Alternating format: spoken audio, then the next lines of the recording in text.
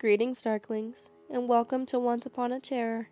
I am your host, Adelina Hill, and I have two short stories for you this evening.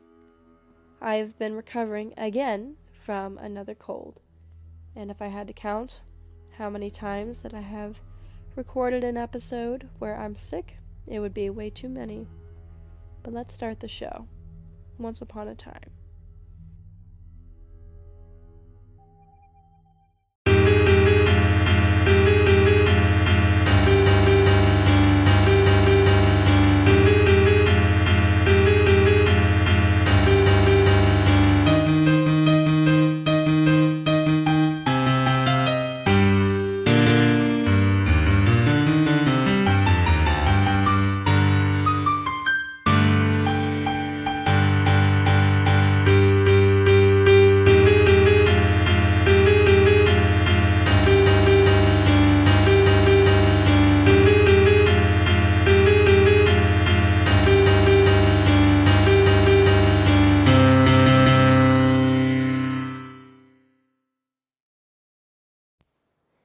The first story I have for you is called August Heat by William Fryer Harvey. I have had what I believe to be the most remarkable day in my life, and while the events are still fresh in my mind, I wish to put them down on paper as clearly as possible. Let me say at the outset that my name is James Clarence Withencroft. I am 40 years old, in perfect health, never having known a day's illness. By profession, I am an artist, not a very successful one, but I earn enough money by my black and white work to satisfy my necessary wants. My only near relative, a sister, died 5 years ago, so that I am independent. I breakfasted this morning at 9, and after glancing through the morning paper, I lightened my pipe and proceeded to let my mind wander in the hope that I might chance upon some subject for my pencil. The room, though door and windows were open, was oppressively hot, and I had just made up my mind that the coolest and most comfortable place in the neighborhood would be the deep end of the public swimming bath, when the idea came. I began to draw. So intent was I on my work that I left my lunch untouched, only stopping work when the clock of St. Jude struck 4. The final result, for a hurried sketch, was, I felt sure, the best thing I had done. It showed a criminal in the dock immediately after the judge had pronounced sentence. The man was fat, enormously fat. The flesh hung in rolls about his chin. It increased his huge, stumpy neck. He was clean-shaven. Perhaps I should say a few days before he must have been clean-shaven, and almost bald. He stood in the dock, his short, clumsy fingers clasping the rail, looking straight in front of him. The feeling that his expression conveyed was not much so one of horror as of utter, absolute collapse. There seemed nothing in the man strong enough to sustain that mountain of flesh. I rolled up the sketch, and without quite knowing why, placed it in my pocket. Then, with the rare sense of happiness which the knowledge of a good thing well done gives, I left the house.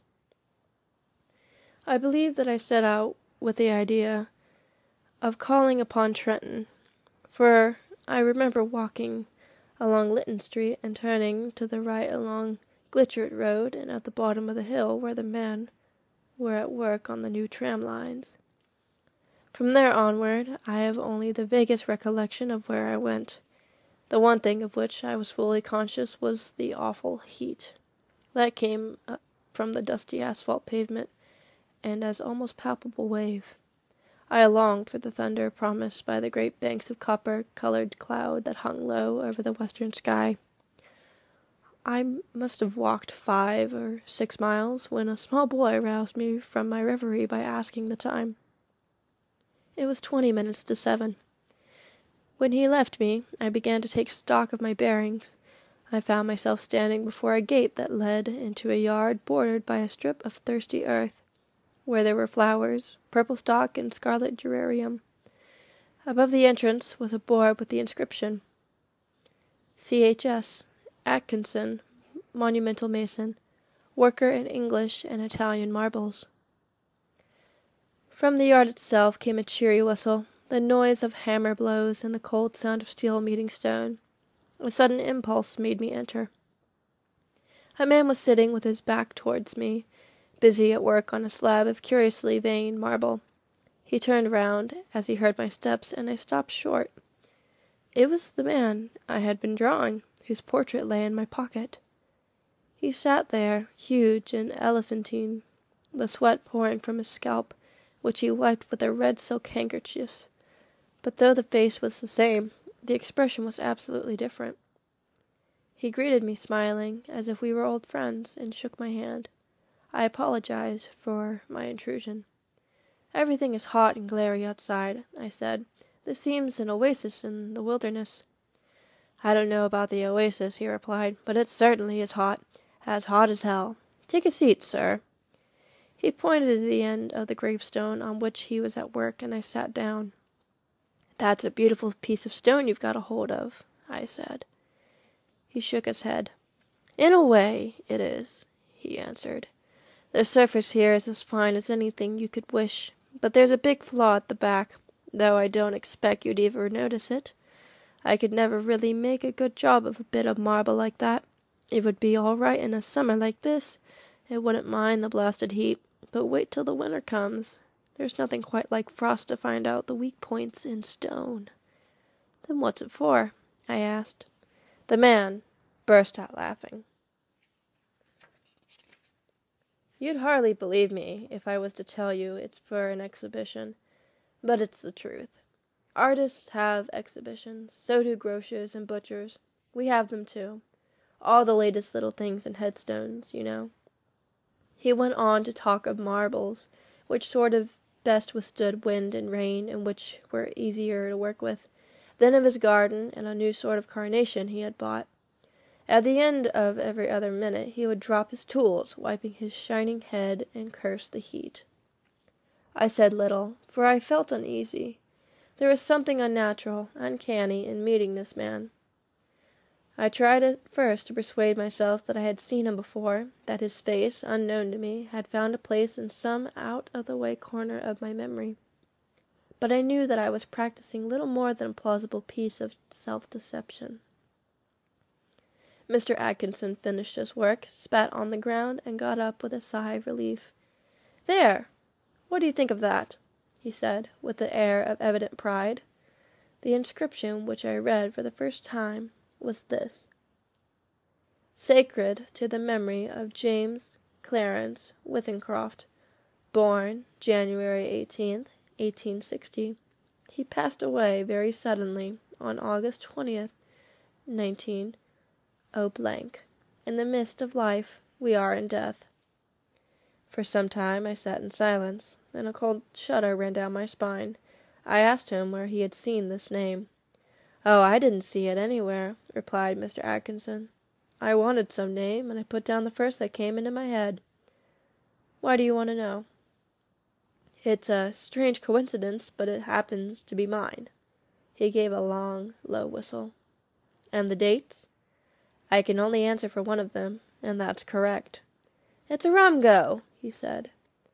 But he knew less than I did. I told him of my morning's work. I took the sketch from my pocket and showed it to him. As he looked, the expression on his face altered until it became more and more like that of a man I had drawn. "And it was only the day before yesterday," he said, "that I told Maria there was no such thing as ghosts." Neither of us had seen a ghost, but I knew what he meant. "You probably heard my name," I said. "And you must have seen me somewhere and have forgotten it. Were you at Clacton-on-Sea last July?" I had never been to Clacton in my life. We were silent for some time.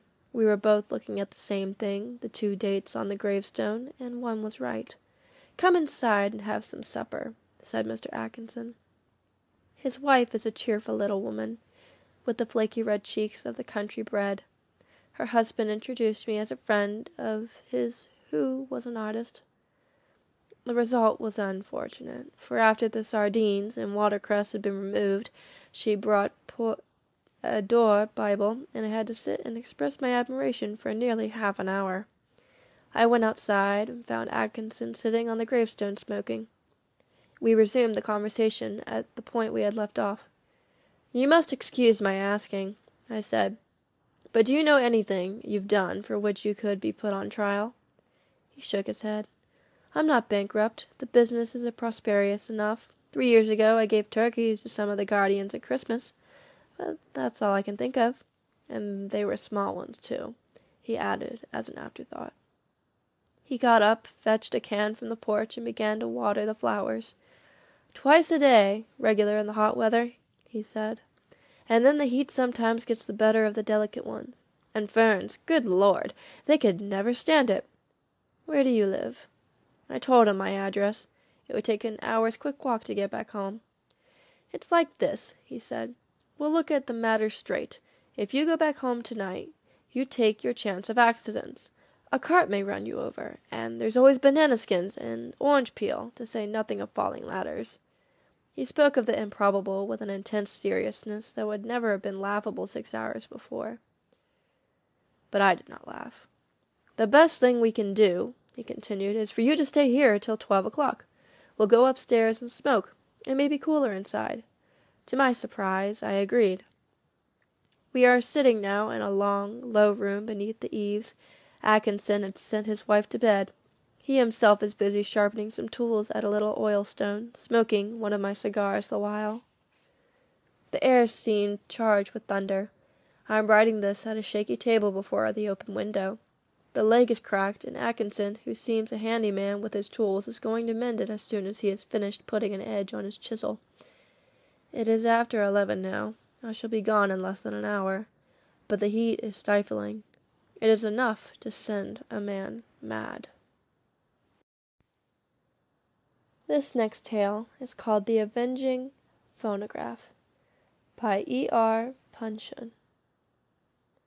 This verdict of suicide during temporary insanity the mayor had so confidently anticipated that he experienced no particular sensation of relief when he heard the foreman of the jury actually pronounce the words that assured his safety. It simply seemed to him that no other result had been possible. Every single detail of the crime he had arranged with the utmost care, and with the admirable mixture of prudence, forethought, and determination which had raised him from a barefooted boy, selling newspapers in the streets, to be mayor of the town and one of its most prominent business men. No one knew of the connection between him and the dead man. Even if any chance suspicion of foul play did arise, he was the last man on whom that suspicion would fall, and his heart swelled within him with the consciousness of his absolute and perfect safety. He looked round the court now, with that decorous expression of subdued melancholy the tragic death of a fellow citizen required, and he conceived a scorn from those smug, smiling folk whose self-compliance he could so shatter by a word. "If I were to just jump on a chair and say, 'This man was murdered and I did it,'" he thought to himself, "how they would all stare and stutter." A grim smile touched his firm-set lips, and he was so confident in his own strength that even he played a little with the idea, picturing the horror and consternation of the crowd before he set the thought aside. The court was clearing now, and he went out with the others, who respectfully made way for his worship. The chemist, whose place of business was next to his own, came and walked by his side, and they chatted in subdued tones about the unfortunate business which had so disturbed the even tenor of the little town's placid life. "Frankly," said the mayor, "while I do not blame the jury, I consider their verdict much more merciful than just." The chemist agreed. It seemed he cherished a certain resentment against the dead man. He spoke of him rather hardly, and the mayor pleaded mildly for a more charitable judgment. "After all, he is dead," he said, "and death covers everything." "Yes, but the way he took to die, the way of it," insisted the chemist. "Such things may be common enough in great cities, but here one feels it as a blot upon us all. A stain upon the fair fame of the town," he said, waving a lean hand in the air. "It is certainly most regrettable," said the mayor. "But still, no one knows what troubles he may have had." But the chemist would not be placated. "He hints that he wished the jury had brought in a verdict of felo de se.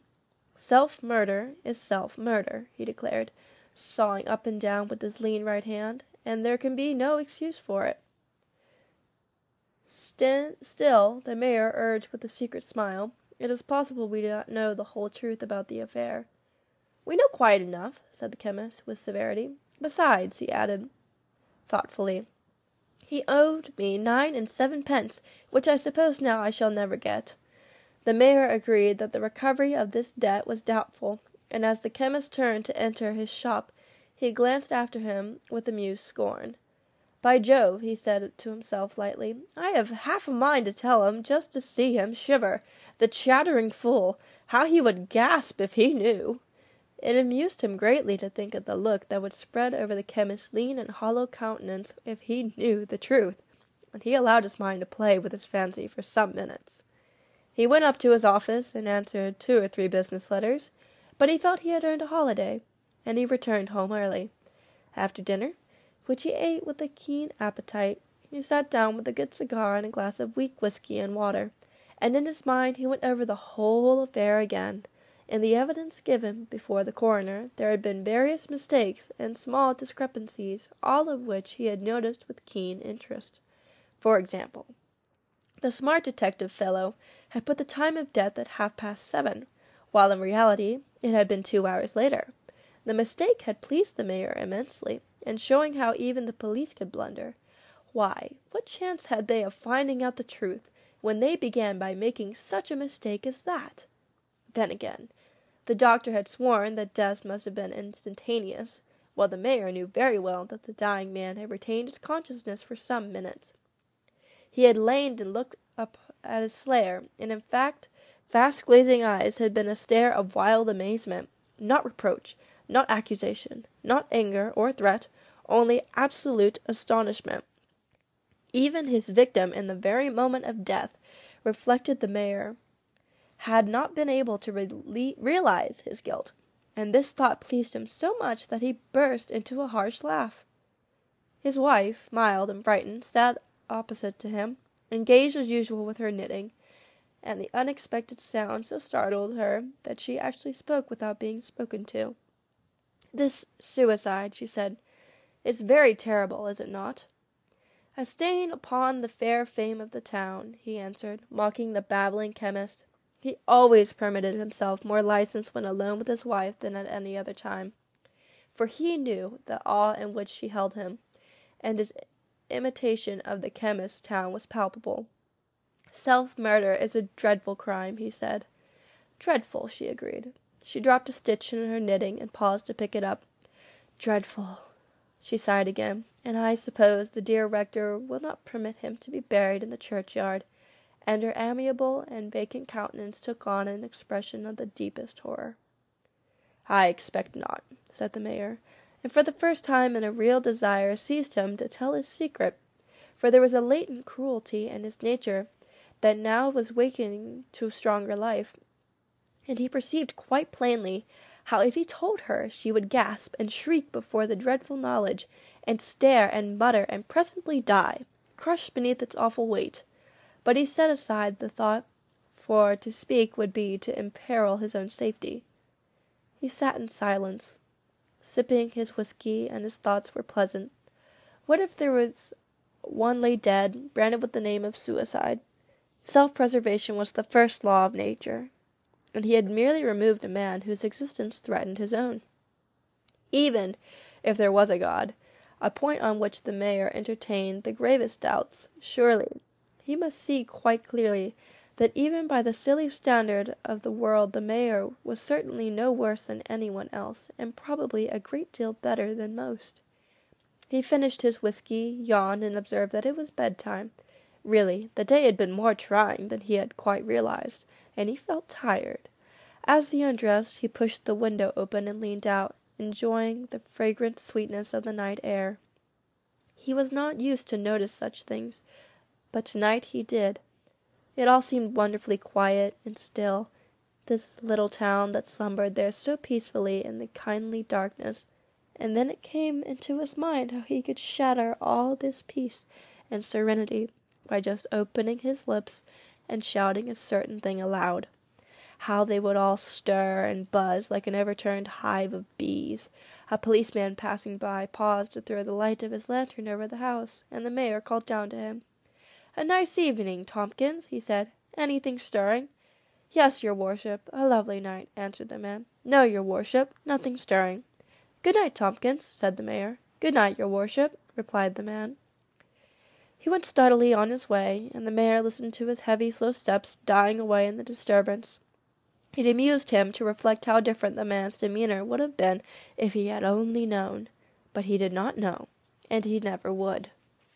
And there lay the joke, and the mayor was so confident in his own strength that again he was able to play with the idea of dropping into the police station and telling them all about it, till he fell into a gentle and quiet slumber, from which he woke next morning happy and refreshed. He felt in extra good spirits, and when he got to his office he found intelligence waiting him of the unexpectedly successful completion of some business that would mean a really large sum of money in his pocket.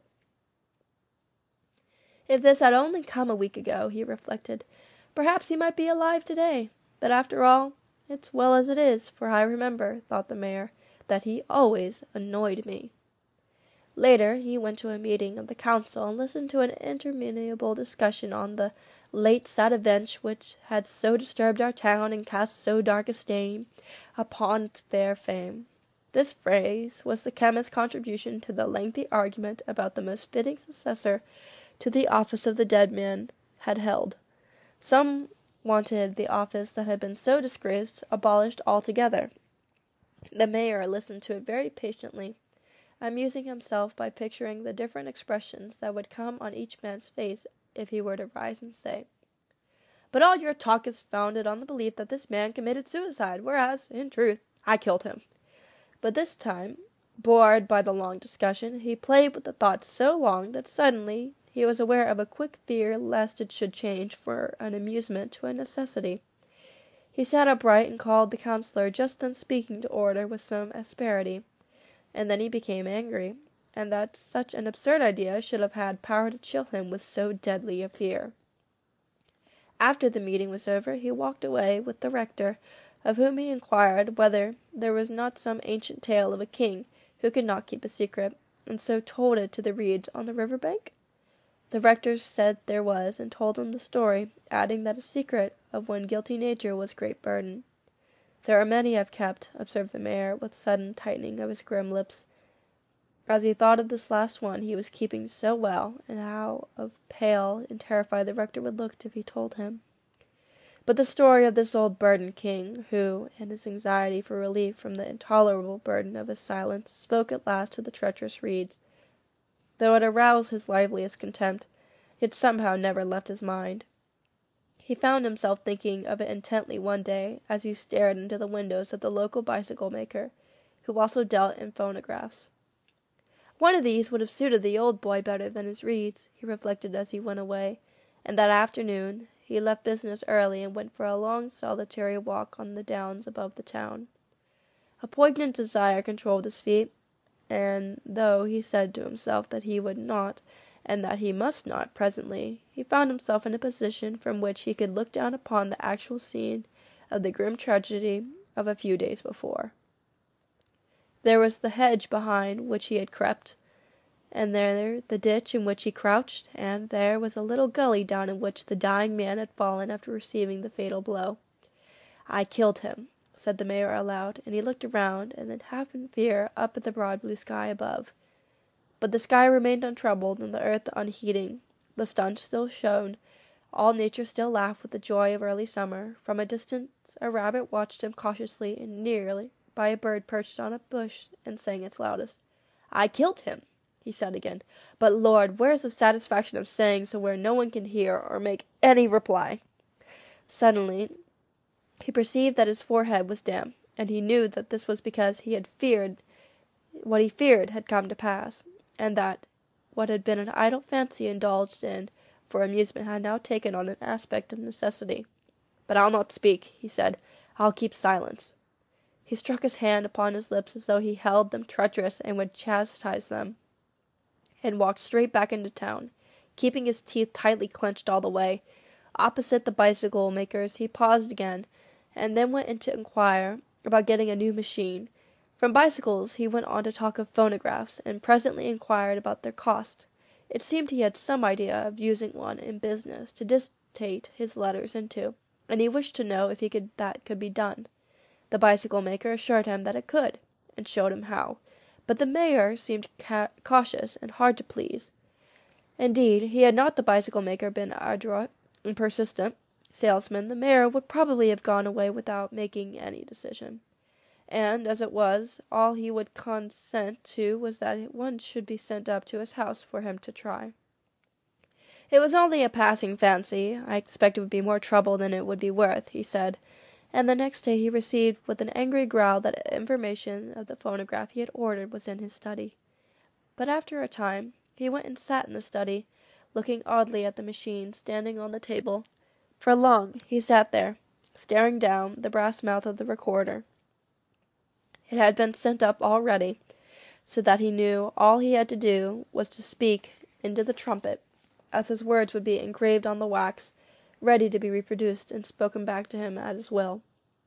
Presently he got up and locked the door and windows and drew the blind as though they were preparing for an afternoon snooze. Then he went back, and picking up the poker, looked sideways at the machine, as though he were about to break it into some little pieces, and yet were afraid it might understand his purpose and defend itself in some way at once unexpected and terrible.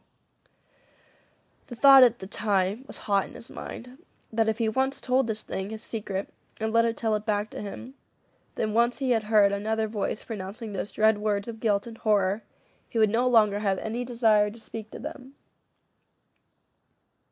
Suddenly he dropped the poker and began to talk eagerly, swiftly, very softly, and as thus whispered to the machine, with its gulping trumpet ear, a deep peace grew within him, and a sense of certain, sweet scrutiny.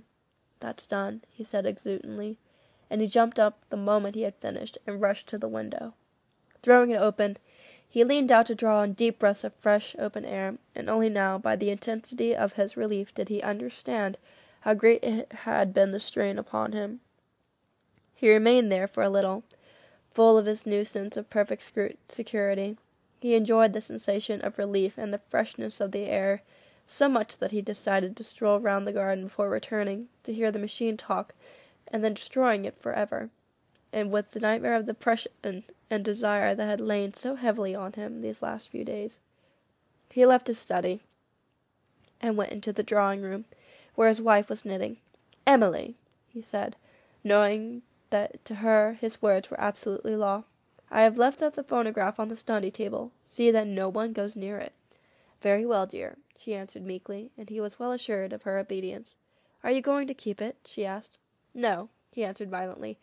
"They are silly things, stupid, troublesome, idiotic." He abused it angrily for a moment or two, deriving a certain pleasure from speaking scornfully of this machine that had witnessed his weakness. "No," he concluded, "I certainly shall not keep it." "I'm very glad," said his wife. "I never liked the things. I can't think it right how for a voice to be speaking where no one is. Of course I know it's very clever, but I can't think it right for all that." "Well, mind you see no one touches it," says the mayor. He did not usually give reasons for what he told her to do, but now he added, "It is out of order, apparently, for it won't work properly, and I don't want them to be able to say anyone else has meddled with it." "Very well," answered his wife, obediently. "I will see it is not touched." He heard the renewed click of her knitting needles as he went out, and he was certain that she would never dream of disobeying him. He walked for a few minutes in the garden, feeling an odd pleasure in knowing that his secret was safe in a little wooden box with a sort of trumpet on its top, that stood upon a study table. It was good to know the secret was there, and no longer on his mind, and good, too, to know that in a moment he would return and destroy the box, and it together for evermore. But when he went back to the study, the table was bare, and he looked at it for a long time before he went into the drawing-room, and standing softly by the door, asked in a low tone where the phonograph was. "Oh, the man came for it from the shop, dear," his wife answered, as still her knitting needles clicked placidly on. "I told him you said it was out of order, so he took it away. He said he could put it soon to rights, and he wanted to know if he might bring another one instead." The mayor did not answer, but he came nearer to her, going cautiously, holding by the wall, and she watched him as deer watches the crouching tiger, for it was in his mind that he would kill her, and somehow she understood that quite distinctly. Neither of them spoke as he drew unsteadily nearer, and then she leaped up and fled, with her ball of wool bounding grotesquely behind her. She fled, only knowing that she was very greatly afraid, but he made no attempts to follow her. She never stayed till she reached her mother's house, where she spent the night. But in the morning she came back, arriving just as some men brought in the unpleasantly wet body of the mayor that had just taken from the river, from the pool a little below the old mill. "For my part," said the bicycle maker later that day, "I am certain he was not right in his mind. For yesterday night he sent me back a phonograph he said was out of order, and when I came to look at it, I found it had never been started. Now," said the bicycle maker indignantly, "can a man be in his right senses when he talks into a machine without setting it going, and then says it out of order because it makes no record?" "For my part," returned the chemist, "I regard it as a stain upon the fair fame of the town. I wonder who the council will appoint mayor." Personally, he considered he had the best right to the position, but the bicycle maker expressed no opinion on the subject. For his part, he thought the builder round the corner, his brother-in-law, ought to be offered the post. As for the late mayor's wife, she put up a specially fine monument to his memory, bearing the text, "He giveth his beloved sleep." Later on, she married the chemist. Thanks for listening. I hope you enjoyed today's episode, because I certainly enjoyed reading these two stories. If you haven't already, please follow the podcast at Once Upon a Terror on Instagram. If you have a story that you would like to submit to be read, please submit it to onceuponaterror@outlook.com. Thanks for listening again. Good night.